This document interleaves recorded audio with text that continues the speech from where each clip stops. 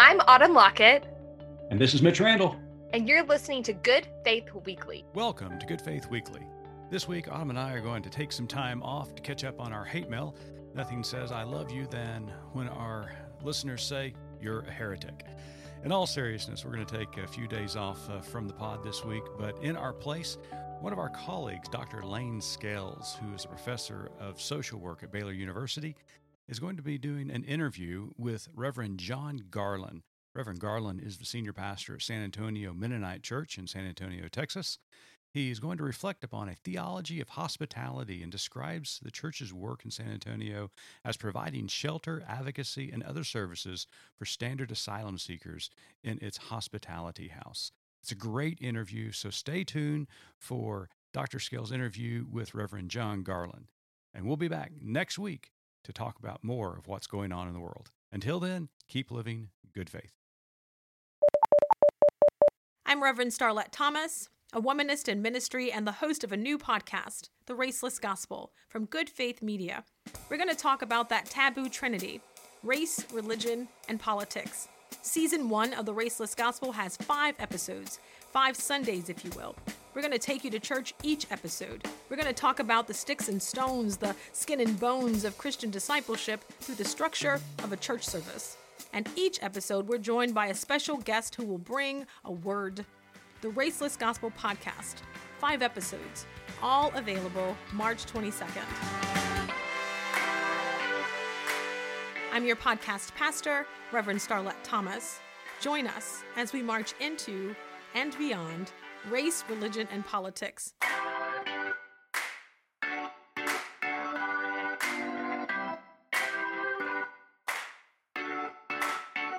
Learn more at goodfaithmedia.org. It's my pleasure to introduce Reverend John Garland. He is pastor of the San Antonio Mennonite Church, where he leads an amazing and faithful congregation, and they're working with asylum seekers who come to their city.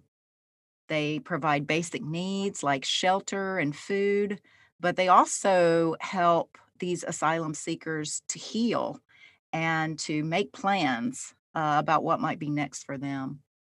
So thank you for making time for us today, John. It's great to be with you again. It's my wonderful honor to be with you. Thank you. Yes. John and I go way back to before he can even remember, because he was just a toddler when we were all living in Louisville, Kentucky.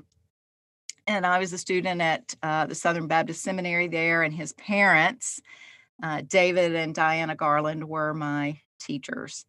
And later, in the late 90s, we all ended up in Waco at Baylor University. And John, I watched you from afar as a teenager and a college student. You were working hard at social justice, even at that young age. And I know. What do you think about my youthful rebellion, growing up Baptist, and now I'm an Anabaptist? I know, it's just, shocking.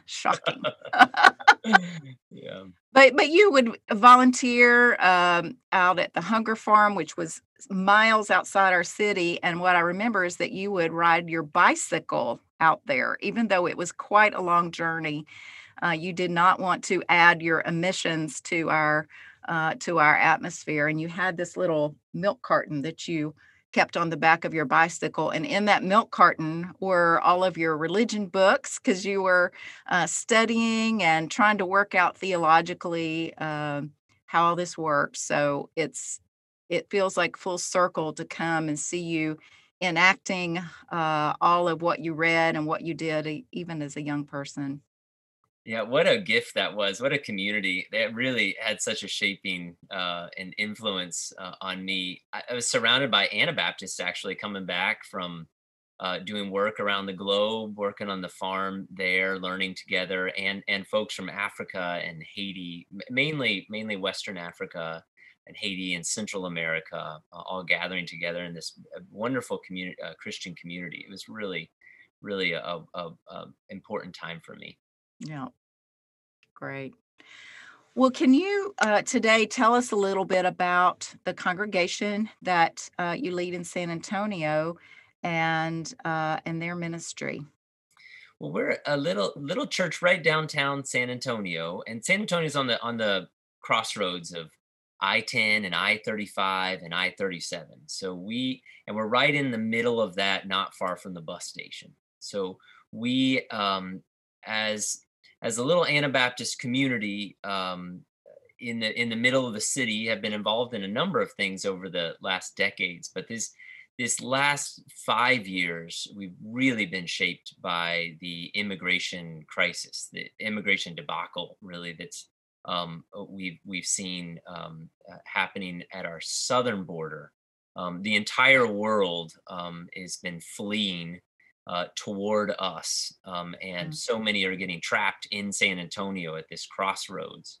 And I say debacle because it really is that there's so many humanitarian catastrophes happening in Central America and Central Africa, and now the Horn of Africa, and in Haiti, and then a lot of things going on also in South America. And so over the last 5 years, that's had a significant influence on our community, primarily because of our stance toward hospitality and Yeah. running a hospitality house, and then having a building so close to the bus station where so many folks get stranded, and then relationships with folks in the city, and so many people speak multiple languages in our congregation, enabling us to offer hospitality. Mhm. That's terrific. Well, can you tell us just on a practical level, what is it that your church does and provides? But things always are changing. It's a different thing every week, pretty much, because of the way the immigration crisis has shifted. And but our primary response is through a hospitality house. A number of years ago, this house came up for sale around the corner from our church, and folks asked us if we wanted to buy it. They wanted us to really try, and we didn't have enough money to do it. And the night before the deal went out, we were given this outrageous number of donations, and we got this house. We named it La Casa de Maria Marta, the Mary and Martha house. And right after that, our fancy financial plan to keep this up and pay the mortgage fell through. So we Mm. reached out to another organization to help us pay, and then that fell through. And then the next week, we found hundreds of asylum seekers trapped in our bus station over the course of that time, and we realized, for such a time as this, we have this house.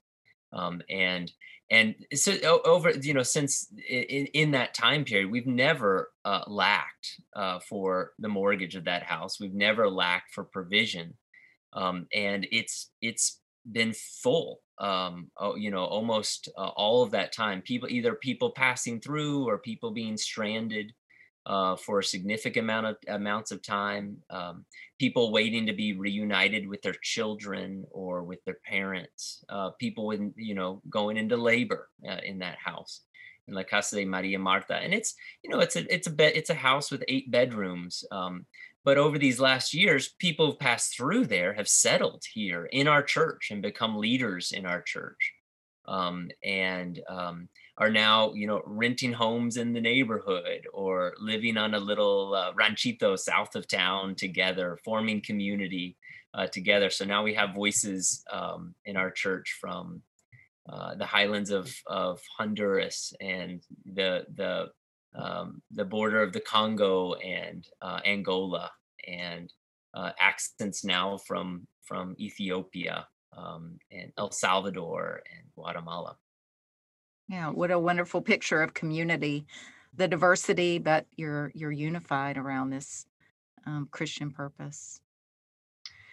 So, you have written about this ministry, and one of the articles I enjoyed reading was in Christianity Today, Fleeing North in the Full Armor of God. And you told a story about a family. If I can, I would like to just read a passage from that, because I think it's asking us to think about some important theological questions. You wrote, there are times when we can hardly pray or know what to pray. Our throats close up. And Paul described this to the Romans and how the Spirit will groan with us.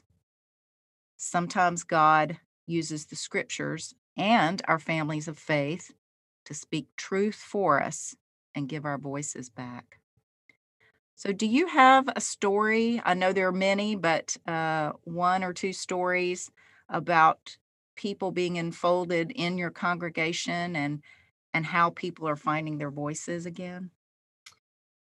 Yeah, that particular passage comes from reflecting on a mother who'd been separated from her family, and we were able to go to the detention center, this privately run, immigration prison, to see her father, and uh, and he was deported the next day. And there's sort of this powerlessness of looking through the glass, and being unable to do anything, except pray with one another, and knowing that he was going back to just the horrors.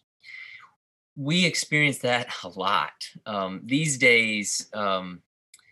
We get a lot of calls from detention centers, desperate. Somehow our church's phone number was given to one woman in a detention center a year or two ago, and she called and she passed our number to someone else, and she passed Mm, it to someone else, and so we get all these calls from the detention centers, and about about 90% of the time there's nothing we can do. There's nothing, no power that we have to help liberate. Now, there have been some phenomenal stories of liberation. In fact, just yesterday, this young woman who had escaped slavery and crossed the ocean and been imprisoned in Mexico, and then lived on the streets in Mexico, and then finally made it across, and then was imprisoned here. Miraculously, yesterday she was released on a bond, and through our support. But those calls come in, and they're on crackly prison lines, and you hear the voice of a woman who's completely and utterly alone. We get the calls from people that she has no family. She has no hope really left, and this court date is coming where she'll stand before a judge, and the judge will send her back to the place that she's given up everything to flee. And 80% of them are evangelical Christians, because that is sort of the population that is suffering in the world and fleeing, and they just want to pray. They mm. want to be prayed for. And if anything, is there anything, brother, that you can do to help? Please, please, please. And that is the prayer we hear so often in the Psalms of the in the face of horror, in the face of darkness. I'm surrounded by walls. I'm in this trap. I'm in this well. I'm in this pit, and I'm crying out to God. Um, and there is very little you can do in words. You can't say it's okay. Mm, You can't say I'm going to help you, because there is no help to be done, except you join together in this prayer, and it is a lament, and it is also a prayer of hope, in a God who sees women who are trapped and alone, a God who reaches out with a hand to hold. Now, I often, and we talk about this a lot in our church, when we get these calls, we recognize, like, we're talking to Hagar. She's there in the desert, and her water is run out, and she can't parent anymore. mm. This horrific scene in Genesis 21, she lays her little child down under the bush. I see that image a lot. And so the prayer then is just like, God, see through me. God, hear through me. Reach out through me, Mm. in that context. But I would say, you talked about a specific story. I would say that we're bearing witness to the church. And I mean that like the capital C church. We're bearing witness to this movement of God, that binds people together in unity and with one another and with hope. We get calls from the detention centers out of the context of their prayer groups. They're huddled together in these dormitories praying and then sharing our phone number with their sisters before they're moved to another dormitory.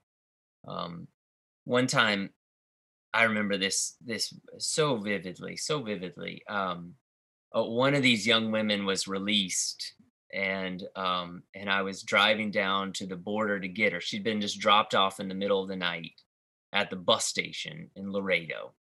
I was driving down. It was late, and the road was dark, and I was with her mother. Her mother had not seen this child in so many months, and we were so excited, and we got into the bus station, and there was her daughter, and she runs to embrace, and I'm seeing the mother and child embracing, and then I see behind her there's about 7 or 8 young women, 17, 18, 19 years old, and they're also sitting there in the bus station in the floor in the middle of the night, surrounded by all the darkness of the world you can imagine.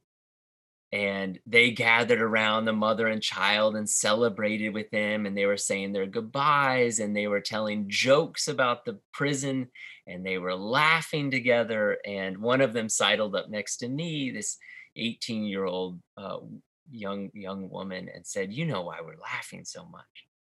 It's because we've wept way too much." Um, and I had this like welling up in my heart of like, why didn't I not drive a bus down here? How can I leave these other young women abandoned here and I was thinking,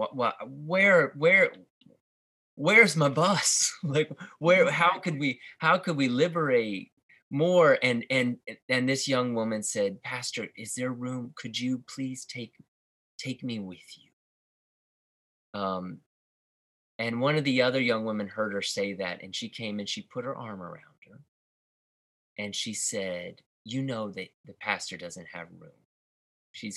They're taking this other young woman, and you know that he doesn't have room in the car, but we're all gonna stay here tonight, and we're all gonna stay together. And one of us will stay up while the others sleep, and we'll keep each other safe." And in that moment, I'm like, oh wait, I'm in the presence of church. This is what it is.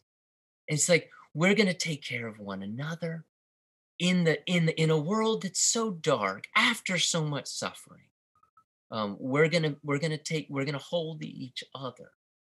Um, and I remember driving up the road that night, late now it's early morning, and the mother rejoicing over her daughter, and sort of that pit of your stomach feel of leaving so many behind. But also you hear those disciples on the road to Emmaus being like, "Oh, didn't our hearts burn within us to see that faith? Didn't our hearts burn within us to see that audacity to say, we're gonna hold each other, we're gonna protect each other in this world."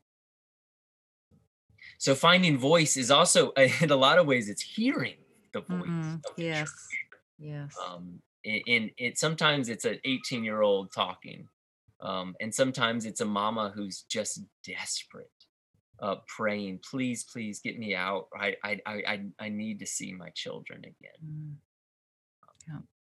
What a beautiful and heartbreaking story. And I know this kind of ministry has just daily heartbreaks.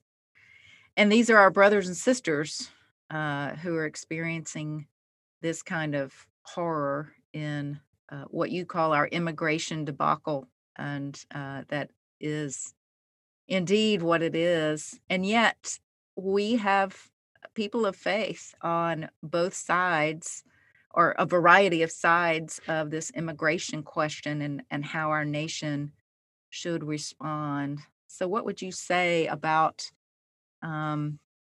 the ways that Christians are disagreeing about this. How can we think about that? I think the disagreements generally are the result of not knowing, not seeing, not being, proximate. The women, it's not all women. To be clear, it's families who are coming, and when they're stranded in our church, the first thing they want to do is gather around the table in our hospitality house and pray, or they'll come into our sanctuary and sing. They're singing the same songs. Mm. They're in other languages, but they're singing the same songs and praying the same prayers, just like we pray in our churches, just in different languages. But yes, we are all family. It's very clear that we're all family, and we get confused by the news. We get confused by sort of the tribalism of our country, by who exactly we're talking about, and that's the church's job, just to clarify to the politicians, this is who these policies are about. These are our brothers and sisters. Most of them are evangelical Christians. Not all, but 80% of the ones that we've received are evangelical Christians. But all of them are crying out to God, and crying out to God with us. But I always get the same questions. The first one's always, is this legal? Is what you're doing Mm. legal? Mhm. And that question is generally easy to answer, just because you can look at the logistics of asylum law and how you give support. But asking that question, is it legal? It's a good American question. I think it's a good, it's a good empire question. It's not a kingdom of God question. It's not a Christian question. The Christian question is, what is God's law? How are we loving our neighbors, and how are we loving God together? Can we ask that question more loudly, than some of Mhm. those legalistic questions? What is God's law? The other question I get is, well, why don't they help themselves, or why should we help them? Or there's not enough resources in the world to help all these people, or why us? Basically, is the question. And again, that's a good American question. It's a good empire question. It's not a Christian question at all. The disciples asked that of Jesus. He says, well, how many loaves do you have? And they're like, well, not enough. What are you talking about? We don't have enough money to do this. It took all this money. And they do the calculation. They give a great economic argument to Jesus twice in the book of Mark of why they shouldn't help all these people. That's not a Christian question. The question instead is the one that Jesus asked, but like, why don't you go see what you have and bring it back to me? That's the Christian question. What's God doing? And how are we participating in that? God is doing miracles upon miracles, in this, what I would call the mobile church, the pilgrim church that's coming to us. Miracle upon miracle. What is God doing there? And how are we participating in it? Mhm. And then the last question is, well, I don't know. This is going to change us. This is going to change our society. It's going to change our culture, going to change our economy, going to change our worship. It's going to change, et cetera, which is also a great American question. It's a great political question. It's a great empire question. Definitely not a Christian question. The Christian question is, how is God changing us? We better Mhm. be changing. God is always doing a new thing, and asking us to die to self and pick up this cross. But those questions, there's kind of a legalistic question, and there's a resources question, and there's a change question, and we just have to be disciplined to respond in a and ask really clear, strong, good Christian questions, Mhm. faith-centered questions. Yes, I love this distinction you're making between um, the questions we need to be asking as Christians and the questions we might ask otherwise. And your final point about change, I would imagine that after going through all of these kinds of experiences and meeting these people, that your congregation, your members, have been changed by this. How have you seen your congregation change? Well, we as a congregation, we talk a lot about trauma, and we talk a lot about secondary trauma, and that's real important to understand and identify. Say, this is what trauma looks like.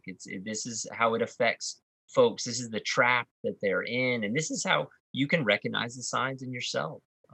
And we talk a lot in our church about how Christianity is a trauma transforming faith movement. That what we're doing in church is all about the transformation of trauma. And usually you look around a church and you're like, oh yes, this is what this is all about. You walk into the church and there's a public lynching tool right up in the front of it's this tool that was used for massive communal trauma. Let me kill this person in front of everyone and watch him suffer and die. That's The the center of our crucifix. church. Yeah. Yeah, it's the center of our church. And yet we say that's the symbol of victory. It's the symbol of eternal life. It's a symbol of God's power over death. That's trauma transformation. Every Sunday, we take a loaf of bread and we rip it apart and say it's flesh. And then we pour blood everywhere and we say it's blood. It's horrific. It's a truly horrific, traumatizing moment. And yet we're saying, that's actually trauma transformed into unity, communion, oneness with each other and with God. And when people profess faith, we take them to the river and hold them under the water in this drowning ritual.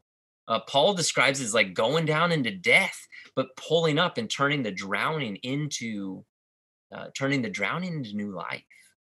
That's trauma transformation. All of these symbols of the transformation of trauma. And then the question is, how are we all living out that trauma transformation? And it looks like a lot of things. First off, we pray every day together as a church, and we pray the Psalms with this trauma literature, trauma poetry, where we hear the voice of the Messiah, we hear the voice of Christ crying out through the Psalms, the prayer book of the Bible. You have to read the Psalms. You have to pray the Psalms if you're working with populations that are suffering, because they are written through and they're written for populations that are suffering. And the other key is that we balance. You never do any service without prayer, and you don't ever do any prayer without service. Sort of looking at that tension. You remember in Luke, you have the Good Samaritan story given as a response to how do I get into heaven? Well, you gotta take care of the people who are suffering. And then right after that story, Luke places the Mary and Martha story. So Martha's doing all the work. She's serving. She's like taking care of people. And then she's angry because Mary's doing nothing but sitting at the feet of Jesus. And she comes in and she's like, well, you got to tell her to help me out. You see that tension when Jesus says Mary's chosen the one thing. Well, what is it? Are we supposed to serve and, work? There's so much need, so many people broken on the side of the road. Or are we just supposed to sit at the feet of Christ? And that's a tension we wrestle with in our church. And Luke does this intentionally, and it's not resolved until Jesus says, well, let me show y'all how to pray. In Luke 11, Jesus teaches prayer. And they're like, well, what in the world is this? And then Jesus puts it in the context of hospitality.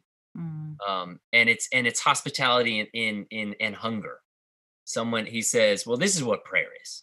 It's the middle of the night, someone comes to you and they're desperately in need, and you don't have what it takes.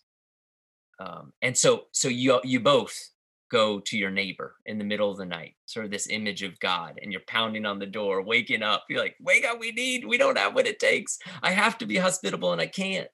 And this is prayer. And the idea that now there is a loaf, not just for me and for my guest, but also my host, God. There's these 3 loaves and we're all consuming them together, this image of prayer. And this is sort of like a dominant image in our church of like, we don't do this hospitality work alone.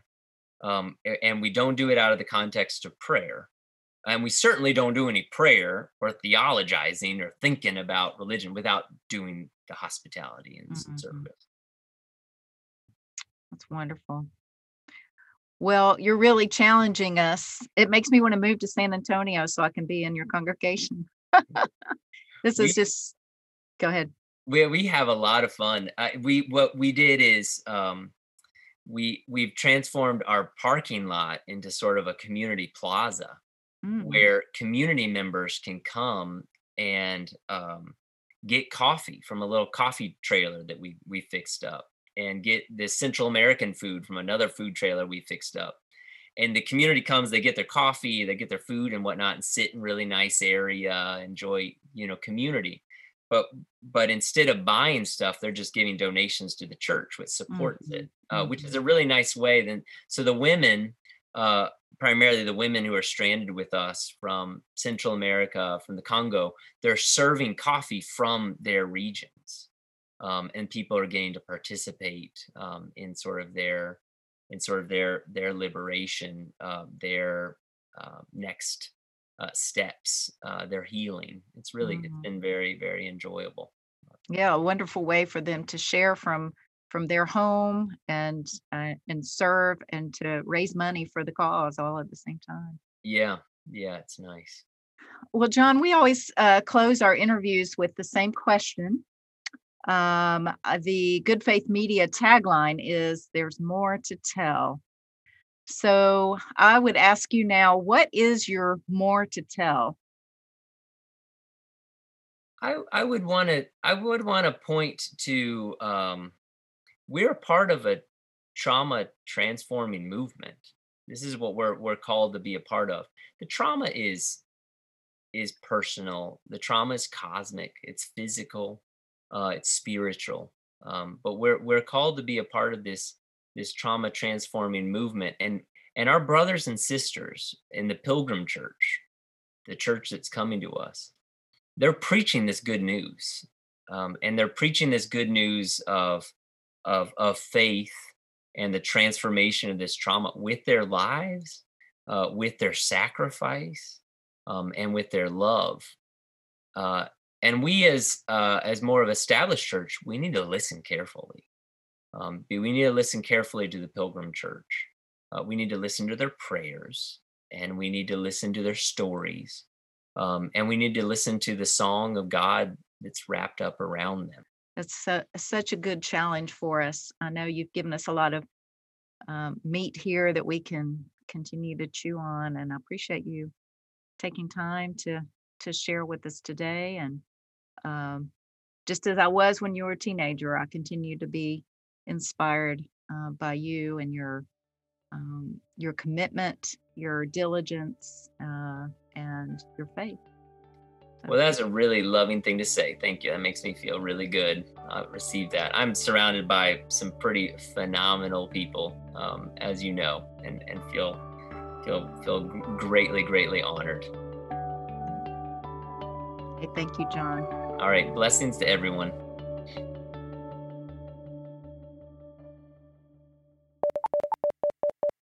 Discovering Wholeness is a new podcast from Good Faith Media. For healing trauma, for unearthing self.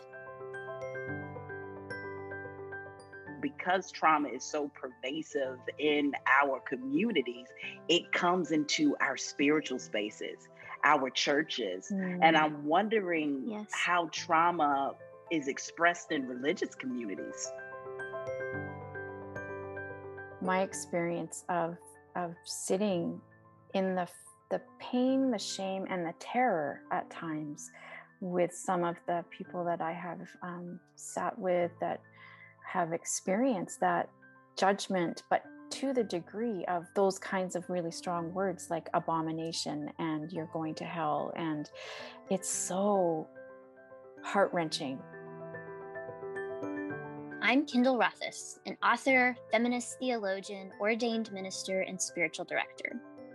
Join me and my colleagues, Kendra Frazier and Jillian Drader, as we gather each week to discuss trauma and spirituality, to stay grounded as we heal ourselves and walk alongside those who are healing.